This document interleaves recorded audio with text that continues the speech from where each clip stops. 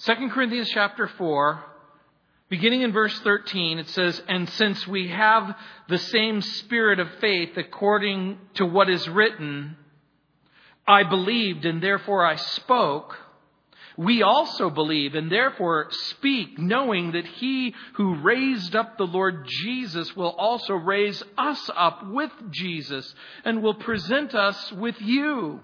For all things are for your sakes, that grace, having spread through the many, may cause thanksgiving to abound to the glory of God. Therefore, we don't lose heart.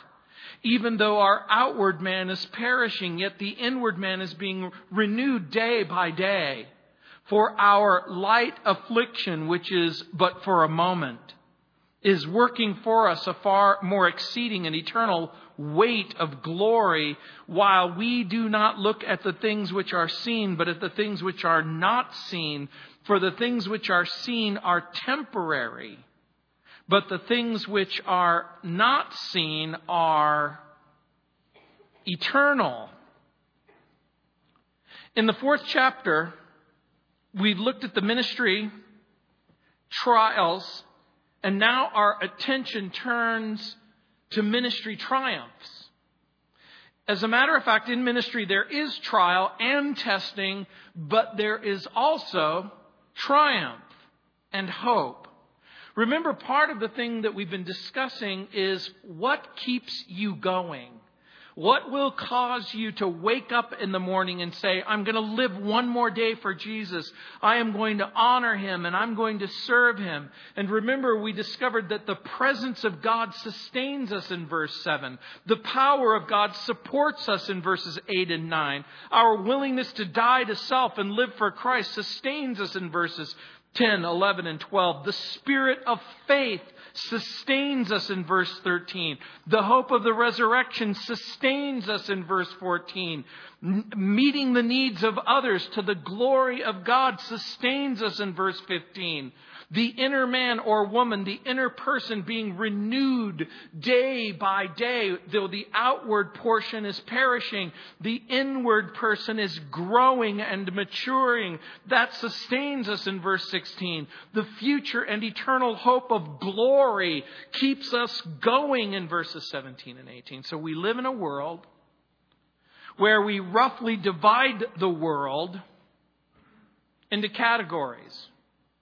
Those who quit and those who persevere, those who give up and those who finish, those who abandon the faith, those who embrace and continue in the faith to the end, those who are silent, those who speak. And so Paul, again, is dividing ministry into effective ministry and ineffective ministry. But also what this seems to indicate is that it boils down to presence and perseverance. Because what is this race that we call the Christian life? Where is your life going? Where is your life headed? What, by the way, does the finish line look like? Paul's ministry, remember, began on the road to Damascus to arrest and torture and imprison Christians. And in the end, he finds himself arrested, deprived, and eventually executed. Towards the end of his ministry, he wrote in 2 Timothy 4:7, "But I fought the good fight. I finished the course. I've kept the faith." Paul's ministry was marked by God-honoring, realistic motives, and then a commitment, enthusiastic determination to the things of God. Paul had every reason to experience doubt and dismay and discouragement and defeat, and yet by faith, Paul continues to preach the gospel. He continues to exercise faith because he knows a secret. He understands that beyond the suffering of this world lies unimaginable riches and eternal glory. Look again in verse 13. Our spirit of faith sustains us. It says, "And since we have the same spirit of faith, according to what is written, I believed and therefore I spoke. We also believe and therefore speak. You'll remember that Paul has addressed some of the paradoxes of ministry. How will we stand in adversity and difficulty? Paul has experienced pain, suffering, persecution, attack, pressed on every side by troubles, verse 8. Perplexed but not giving up, verse 8. Hunted down but not abandoned, verse 9. Knocked down but keep on going, verse 9. He shares the death of Jesus so that the life of Jesus may be manifest in everyone that he meets. Paul is in constant danger so that Jesus will be obvious to everyone living in Greece and living in Corinth. So how do we keep from throwing in the towel? How do we keep on keeping on? Paul quotes Psalm 116, verse 10. By the way, the psalmist, who is unnamed, writes, I believed, therefore have I spoken. Here's the idea. If you go back to Psalm 116:10, he trusted in the Lord, and therefore what he said was the result of deep-seated faith. If you're unfamiliar with Psalm 116, the pain, the afflictions, and the persecutions, the heartache was such that the psalmist basically speaks. You know what we should do? We should just go there. Psalm 116. Just very quickly, I just want to point out a couple of things to you in its context. In Psalm 116, I'm going to begin at about verse 7. Return to your rest, O my soul, for the Lord has dealt bountifully with you.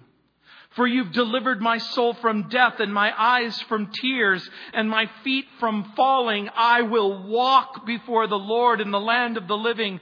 I believed, and therefore I spoke.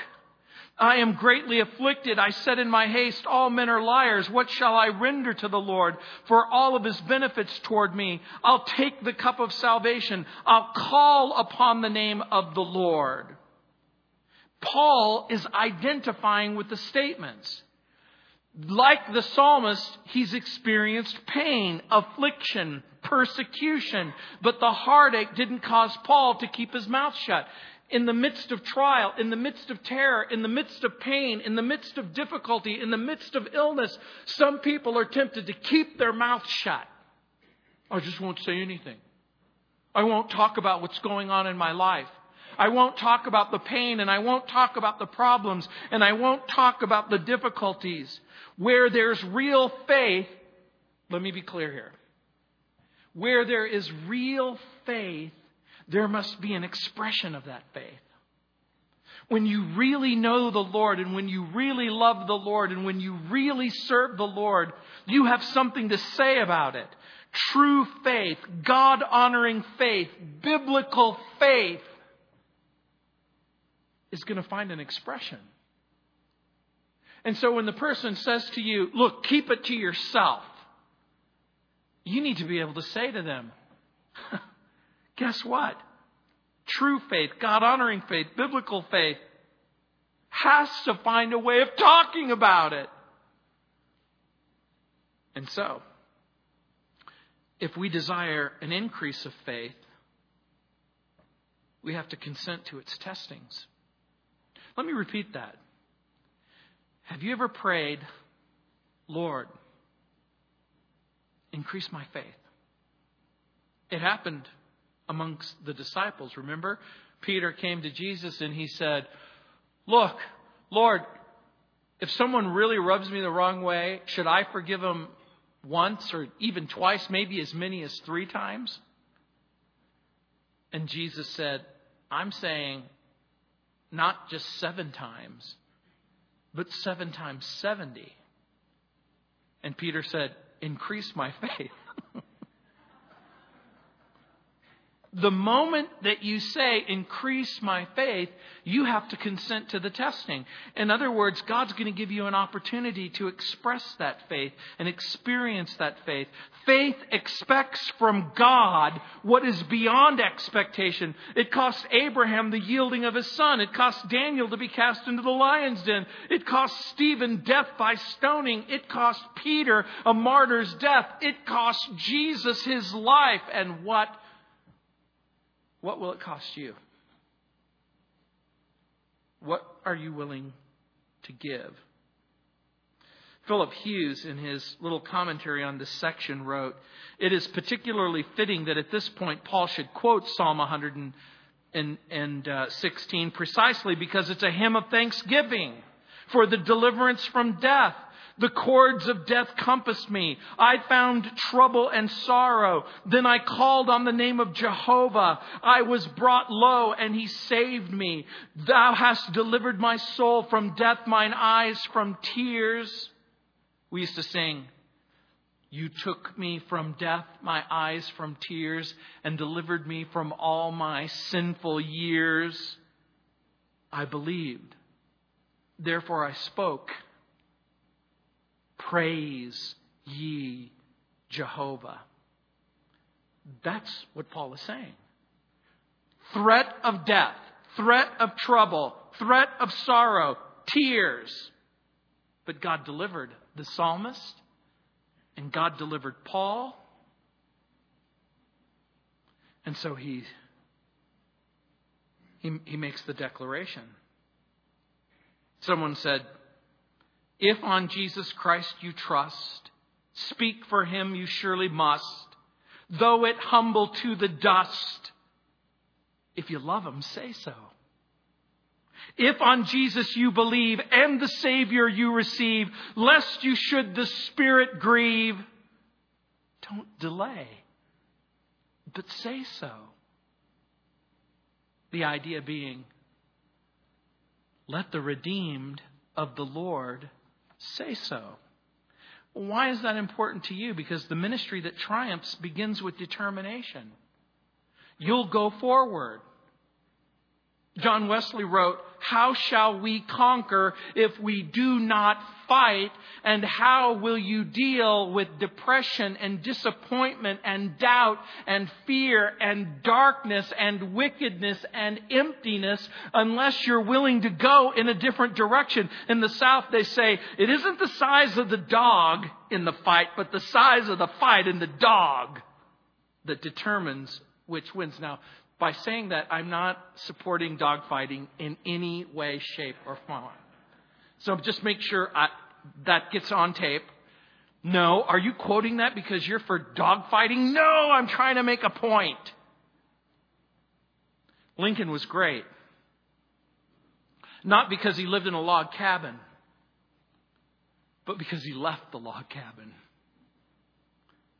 I went to the movies. I rarely do, but I went and saw the movie about Lincoln. And it was powerful. It reminded me of Lincoln's road to the White House. He failed in business in 1831. He was defeated for the legislature in 1832. Second failure in business in 1833. Suffered a nervous breakdown in 1836. Defeated for speaker in 1838. Defeated for elector in 1840. Defeated for Congress in 1843. Defeated for Congress again in 1848. Defeated for the Senate in 1855. Defeated for the Senate again in 1858. And then elected President of the United States in 1860.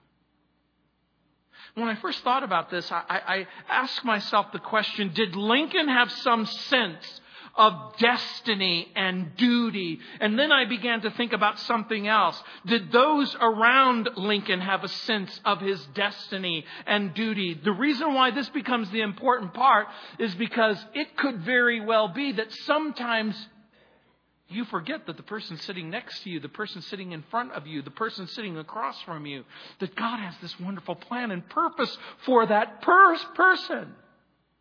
Some people are right on the verge of giving up. When I was working with the police department, I heard a story of a young man who was cleaning out his locker, and he got all of his books together, and he put them in a backpack, and then he put them in a box, and then he was getting ready. He was walking down the sidewalk, and one of the bullies at school knocked the backpack off of him and knocked the books and scattered them all over the place. And one young man stood up for him and told the bully that he shouldn't be doing something like that. And he picked up the books and he put the books in the backpack. And the kid went on his way. 20 years later, they met up. And the one kid said to the other kid, said, "How you doing?" He goes, "You know what? You'll never know how you changed my life. You see, when I was cleaning out my locker, I was going to go home and I was going to kill myself. I was going to put a bullet in my head. And when that bully knocked over the books, it just reaffirmed the reality that I had no business being in this world. And you came along and you picked up those books and you made me reconsider my decision." You never really know how one act of kindness, one act of encouragement can set in motion a series of circumstances where the fruition of a person's life come to be. Paul certainly does. Paul points to God's deliverance as the source of his determination. I want you to think about that, because in the pain, in the problems, and in the persecution, he cites as the source of his determination God's willingness to set him free and deliver him. You know, when you're suffering pain and sorrow, let me encourage you that that's something that you can do as well. When the Jewish people were making their exit from Egypt, God brought about a great deliverance. And you know, there's something pretty amazing that when you're standing up in front of a vast body of water and the Egyptians are behind you, and then all of a sudden it opens wide in order to give you a way of escape. It changes you. And if you've ever experienced a miraculous deliverance, whether it's from sin, from hell, and by the way, if you've trusted Jesus Christ as your Lord and your Savior, you've experienced that deliverance from sin and hell. The Lord Jesus has wrought a great deliverance. Enthusiasm based on deliverance is a mighty, powerful motivator. And that's part of the point that Paul is making. And look at our hope of the resurrection in verse 14. Look what it says. Knowing that he who raised up the Lord Jesus will also raise us up with Jesus and will present us with you. What exactly have we been delivered from? The penalty of sin, the power of sin, the terror of death. And so Paul points to the resurrection of Jesus and our future resurrection as a source, as a motivator to stay the course, to continue to fight. And here's part of the point. He's saying, look, I've experienced the deliverance of Jesus. I'm going to keep going forward. Number two, Jesus rose from the dead. And because he rose from the dead, he also promised that I was going to rise from the dead. That's why it says in John's gospel, I'm the resurrection and the life, and he that believes in me, even if he were dead, yet shall he live. And whosoever lives and believes in me will never die. Determination based on deliverance. Determination based on a resurrection. This is what motivates Paul to continue to fight the good fight and to keep the faith. Can you imagine?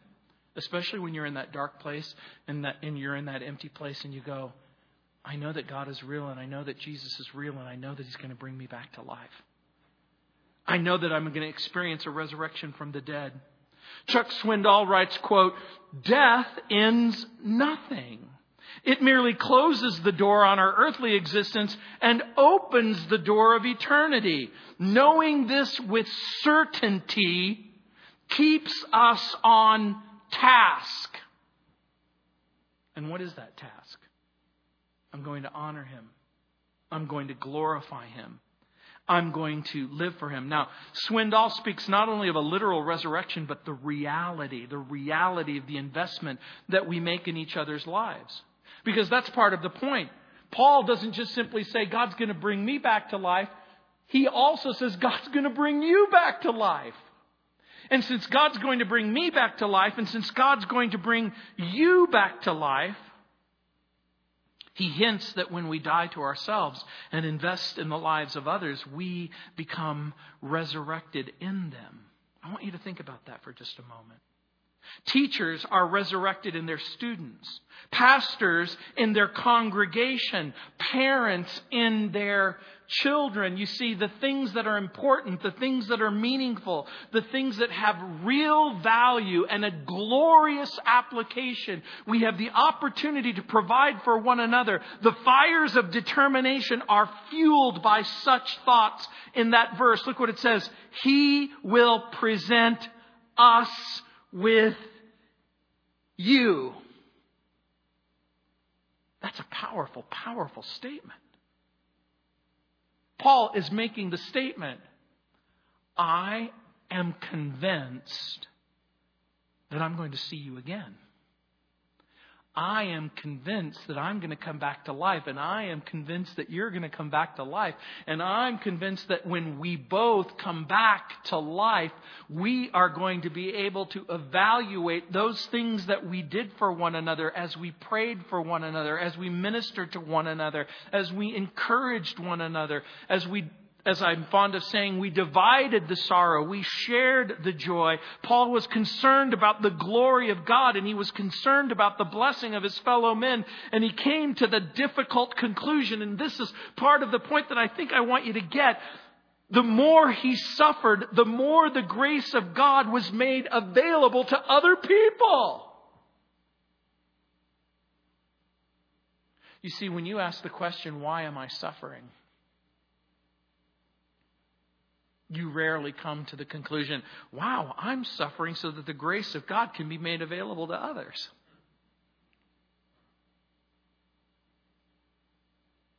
Until, of course, the Lord reveals to you that might be a reason. It may not be the only reason. But Paul understood that it was true in his life. The more he suffered, the more the grace of God was made available to others. The more he suffered hardship and pain and inconvenience, it became the perfect opportunity for him to present Christ and to present Him over and over again, to preach the gospel and to do it over and over again, to tell the exciting story about Jesus and to do it over and over again. And the more that happened, the more people were saved. And the more people were saved, the more glory and honor and thanksgiving and praise ascended into heaven. And now it started to make sense to him. I'm experiencing pain. I'm experiencing persecution. I'm experiencing deprivation, suffering, isolation. And there's got to be rhyme and reason. And even though I don't always know the rhyme and the reason, I know that there is a God. And people are being saved, and glory and honor and thanksgiving and praise is ascending into heaven. And so Paul, looking at verse 15, meeting the needs of others and the glory of God energizes us. Think about it. He's talking about not just the resurrection motivating him, not just the reality of the ministry, but needing the needs of others. Look what it says in verse 15. For all things are for your sakes. That grace, having spread through the many, may cause thanksgiving to abound to the glory of God. What is he saying? For all things are for your sakes. What are you saying? God has brought difficulty and deprivation in my life so that I'm experiencing less so that you can have more. We are motivated by the fact that the Lord delivers us. We are motivated by the fact that God is going to bring us back to life. We are motivated by the fact, listen carefully, our lives have meaning and purpose and direction. the moment you live them for Jesus. The moment that you live them for someone other than yourself. My friend Joel Rosenberg has written a book entitled The Invested Life. And in this book, he talks about a mentor that he had named Koshi, who was from India. And he talks about this man from India who was discipled by a guy named Bhat Singh. And Bhat Singh was like the Billy Graham of India. He had one of the most powerful lives and testimonies and ministries. And this guy invested in Koshi, and Koshi invested in Joel Rosenberg. And he began to understand that great men and women of God spend their lives giving to others what has been given to them. Grace, mercy, discipleship, encouragement. People who lose heart are people who find themselves invested in themselves. Those are the people who lose heart. The people who lose heart are the ones who are focused on themselves and preoccupied with themselves. They're focused on their loss, their circumstances, their pain, their drama, their indignity. People who lose heart are the ones whose attentions and affections are turned inward instead of outward. If you find yourself in a place of deprivation and isolation, do yourself a favor. When Bob gets out of the hospital, go with him down to the Denver Rescue Mission. Go with him as he feeds the homeless down by the riverbank in Cherry Creek. If you really want a charge, go to India, go to Mexico. Go on a short-term mission. Begin to ask and answer the question about what God wants you to do for others. Go to the assisted living center. Go to the AIDS hospice center. Go somewhere that is unusual and maybe even uncomfortable. Who is it that you identify with it? Is it the very, very young? Is it the very, very old? I got to tell you something. I have the great privilege of doing a lot of wonderful things under a lot of wonderful venues, but nothing excites me more than playing with my grandchildren. There's nothing more energizing. There's nothing more cleansing. There's nothing more encouraging, except for maybe preaching the gospel and seeing a person come to Christ. Seeing them turn from their sin. Watching them as they embrace Jesus as their Lord and Savior. I want you to think for a moment about the life that Paul describes in the book of Philippians. Some of you are going to be familiar with it. Go to Philippians chapter 2 just for a moment. I wasn't going to go there, but I think I am. In verse 11, it says, well, actually, in verse 3, Philippians chapter 2, verse 3, let nothing be done through selfish ambition or conceit, but in lowliness of mind. Let each esteem others better than himself. Let each of you look out not only for his own interests. Note what Paul does. He doesn't say, you need to eat, you need to sleep. There are legitimate interests that we have, but we're not to look out for our own interests, but also for the interests of others. Let this mind be in you, which was also in Christ Jesus, who being in the form of God, did not consider it robbery to be equal with God, but made himself of no reputation, taking the form of a bondservant, and coming in the likeness of men, and being found in appearance as a man, he humbled himself and became obedient to the point of death, even to the death of the cross. Therefore, God has highly exalted him and given him the name which is above every name, that at the name of Jesus every knee should bow, of those in heaven and those on the earth and those under the earth, and that every tongue should confess that Jesus Christ is Lord, to the glory of God the Father. And look, not only is Paul motivated by the resurrection, he's also motivated by the personal renewal that takes place day by day. Look at verse 16. Therefore, we do not lose heart. Even though our outward man is perishing, yet the inward man is being renewed day by day. I want you to think about what you're reading. What happens? You begin the race, you start running the race turns out to be longer than you expected. I was pretty certain that I would be dead by 17. So 16 was kind of, I thought, the end of my life. I thought, wow, I wonder if I'm going to live to see 17. And then all of a sudden 27 comes, and then 37 comes, and then, give me the willies, 47 comes.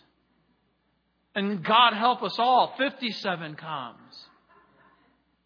And if life continues at the pace that it's going, 67 is on its way. The road gets hard. The road gets long. The road narrows. The lanes are blocked. Have you ever been caught on I-70 when there was an accident or Highway 6 or Highway 25? There you are. You're on the road. You're surrounded by cars and you have no place to go. So you turn on the radio and start listening to me from 4 o'clock to 6 o'clock. No, this isn't an ad for my program. What happens, though? Really, when it gets hard? What happens when your husband says, I don't want to be married to you anymore? What happens when the diagnosis is cancer? What happens when you experience loss, deprivation? What happens when you don't get your first choice and you don't even get your second choice and you don't even get your third choice? Paul refuses to lose heart or embrace discouragement. Look at what he says. Therefore, we do not lose heart. Do you remember how the chapter started? In 2 Corinthians chapter 4, remember verse 1? Therefore, since we have this ministry, as we have received mercy, we do not lose heart. I have received the ministry of mercy. I'm not ready to give up. I've received the ministry of grace. I'm not ready to give up. I've received the mercy and the grace that's come from the resurrection from the dead. I'm not ready to give up. Paul doesn't want to fade in the final stretch of his life. You've heard the statement. When the going gets rough. Yeah. Those of you who are more mature, you probably had parents or grandparents who grew up in the Depression. And they were amazed at the world that suddenly came upon them in their 60s and 70s and 80s, as they witnessed a world so completely different from the world in which they grew up in. But they understood that when the going got rough, you picked up the pieces. You figured out a way to go forward instead of backward. When England faced a great challenge from Nazi Germany in World War II, it was Winston Churchill who said, quote, "Upon this battle depends the survival of Christian civilization. The whole fury and might of the enemy must soon be turned on us," in the way that he would talk. Hitler knows that we will have to break us on this island or lose the war. Churchill said, "Let us therefore brace ourselves to our duties and so bear ourselves that if the British Empire and its Commonwealth lasts for 1,000 years, men will say, this was the finest hour." Isn't that good? He says there's a moment that comes that defines who we are and the kind of people that we will be. And there comes a time that defines you and the kind of Christian that you'll be. And you will be a Christian who loves Him and trusts Him, or you won't. You'll be a Christian who goes forward, or you'll go backwards. You'll stay the course, or you'll give up. What motivates you? Paul writes that the thing that motivated him was the debt that he owed. Remember at the beginning of the chapter? Therefore, since we have this ministry, as we have received mercy, Paul understands that he shouldn't have been saved, but he was saved. He understood that as he was on the road to Damascus, getting ready to imprison, torture, and hopefully kill Christians, that Jesus showed up. Jesus saved him. Jesus appeared to him. Jesus washed him and cleansed him and gave him a ministry and an opportunity not to keep his mouth shut, but to speak. What motivates us? Why? The debt that we owe. Have you received grace? Have you received mercy? Now, think about it for just a moment. The grace and the mercy that you received cost you nothing. But it costs God everything. Everything that matters. Everything that's important. Our debt to Jesus and the enormity of the challenge. This is what Paul is saying. My debt to Jesus and the enormity of the challenge keeps me from losing heart. That's what Paul is saying. The outer man is perishing. Boy, do I understand that passage. My hair has turned gray. Some of my worn and cracked molars have been removed. The tent flaps are starting to go. No, this is my real hair color. This is what it really looks like. I know some of us are turning gray and some of us are turning loose. The net result? The outer man is perishing. Michelangelo said, the more the marble wastes, the more the statue grows. And you start to feel the things being chipped away as God forms up the features that are going to define who you are. We are told that in the course of our lifetime, every single cell in your body is going to be replaced, depending on how old you are, not just once. Not just twice, but several times. The body that you started out with isn't the one you end with. That's why for my birthday I've asked for Botox. No, I'm just teasing. I actually don't want Botox at all. And so he says, the outward man is perishing, but the inward man is being renewed day by day. How is that possible? How is it that externally we're starting to come unraveled, but internally we grow, we mature, we become more and more like Jesus?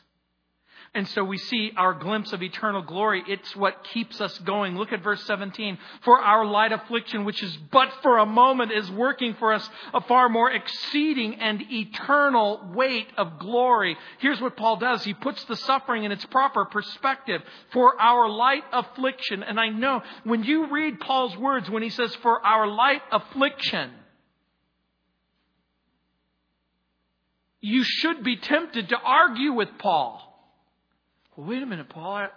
I read the rest of the passages. Torture, beatings, imprisonment, beaten with rods, stoned and left for dead, being pelted, vilified, ostracized, a day and the night in the deep.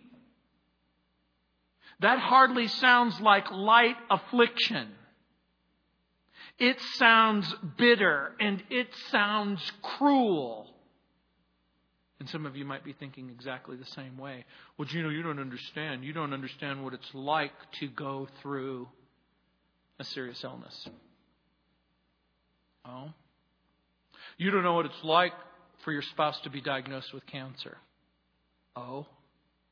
You don't know what it's like to lose this or to lose that. You don't know what it's like to grow up in poverty. You don't know what it's like to grow up in ignorance. You don't know what it's like to be imprisoned. You don't know what it's like to be tortured. You don't know what it's like to be beaten. You don't know what it's like to be imprisoned. You don't know what it's like to be pelted with stones. But Paul knows all of those things and more. And the explanation lies in the comparison. The eternal weight of glory. William MacDonald writes, notice from this verse that afflictions in life bear fruit in heaven. Isn't that interesting? The afflictions in this life bear fruit in heaven. The hint includes lessons learned in this life brings reward in the next life. A few drops of bitterness and cruelty in this life yields oceans of grace and oceans of mercy and oceans of love. And there is a pyramid in this verse that F.E. Marsh points out. Climbing that pyramid brings the weary climber to an unspeakable rest. When you climb to the top of the verse, look at the top, glory. Next, weight of glory. Next, eternal weight of glory. Next, exceeding and eternal weight of glory. Next, far more exceeding and eternal weight of glory. And he invites you to climb up to the top of the mountain and begin to see, even if it's just for a moment, what the future is going to be like in heaven. In verse 18, while we do not look at the things which are seen, but at the things which are not seen. For the things which are seen are temporary, but the things which are not seen are eternal. What is Paul talking about when he says, what are the things that are seen? And I'm going to suggest to you that it's not restricted to the visible universe, but in fact, when he's talking about, but while we do not look at the things which are seen, he's not talking about the earth and the moon and the sky and the chair that you're sitting on. He's not talking about the song that you're all familiar with. Let me tell you about the birds and the bees and the flowers and the trees and the moon up above. He's not talking about physical, tangible, simply physiological reality. He's talking about the hardship. He's talking about the pain. He's talking about the trial. He's talking about the persecutions. He's talking about the sufferings. He's talking about the setbacks. There is a sense in which he's talking about the physical and the material universe, but these are all incidentals of ministry. The great object of his ministry is Jesus. The great object of his ministry is gospel. The great object of his ministry is the glory of Christ, being a blessing to others, and the rewards that come to the faithful. To see the suffering is sight. To see the blessing is insight. That's what he's talking about. He invites you to focus on what matters. He invites you to focus on the things that aren't seen. Like Jesus. Like his throne. Like the future, like heaven, like faith, like hope, like love.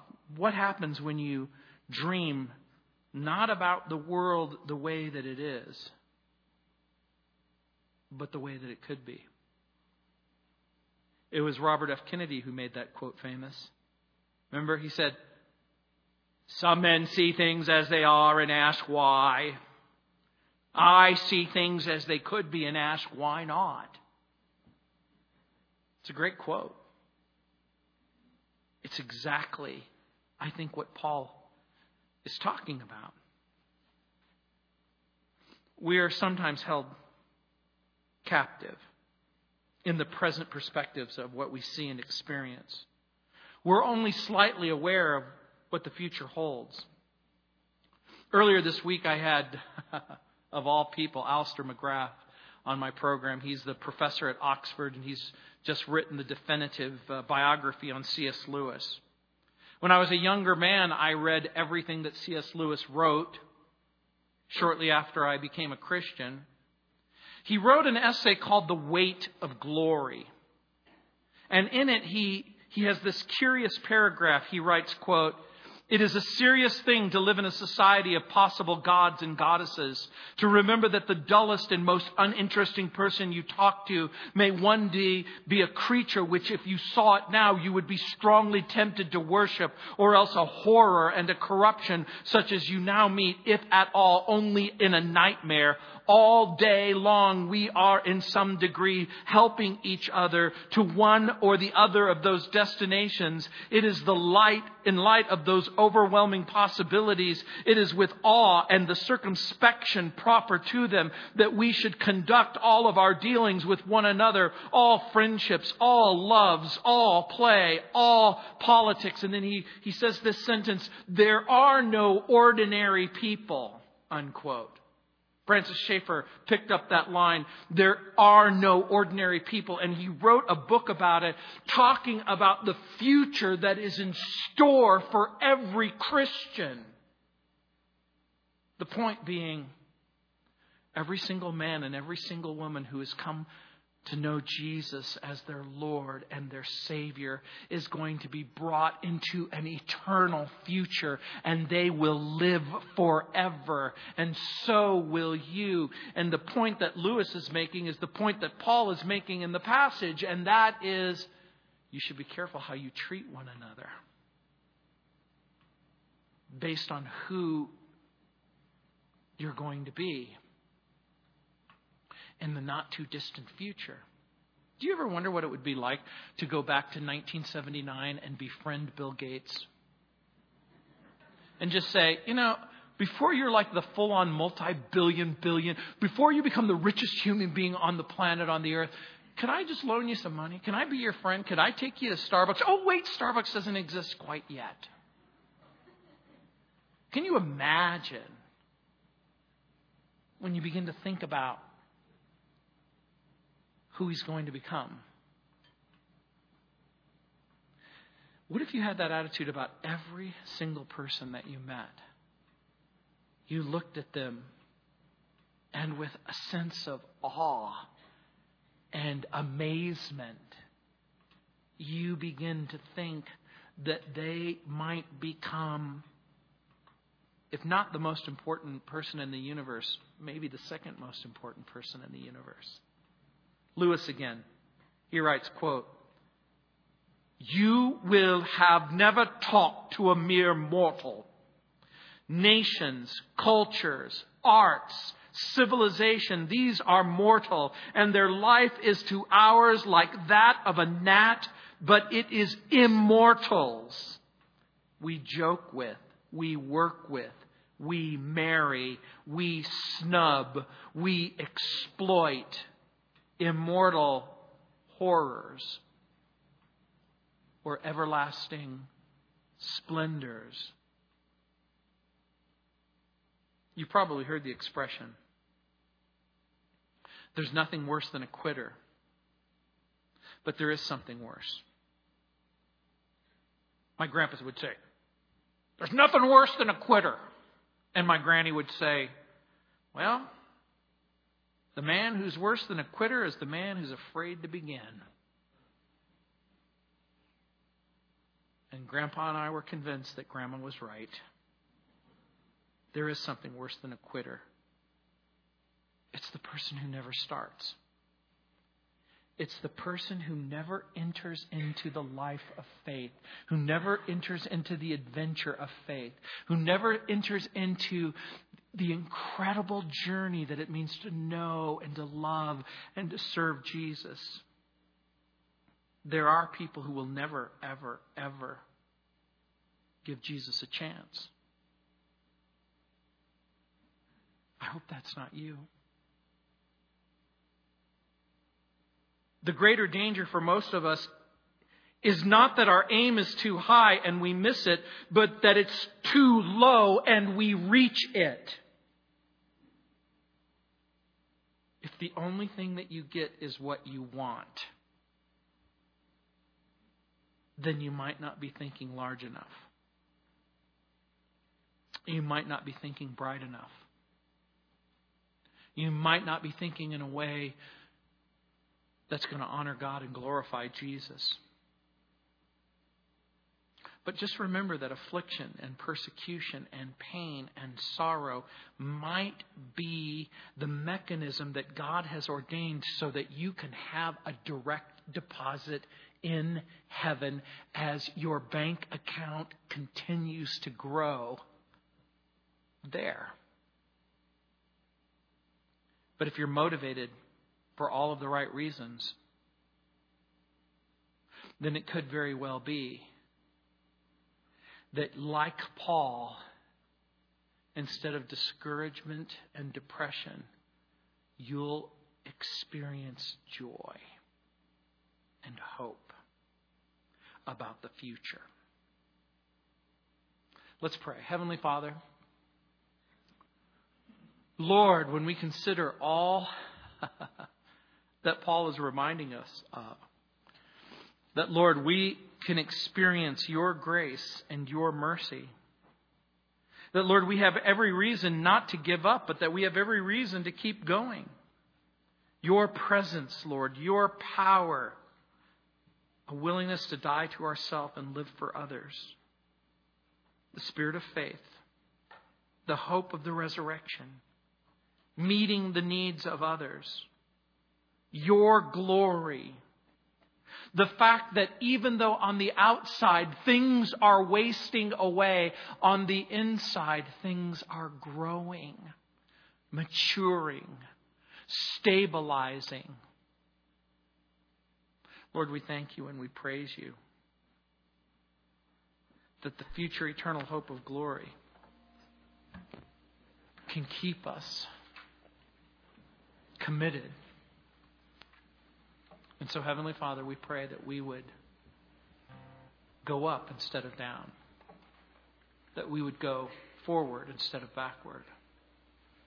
And that we would persevere instead of quit. And again, Father, we thank you that it's your grace and your mercy that really sustains us. That is the reservoir that gives us hope. Lord, love is often unseen. And faith is often unnoticed. And love difficult to measure. But Lord, we pray that we would focus on what is seen in the Spirit. In Jesus' name. Amen. Let's stand.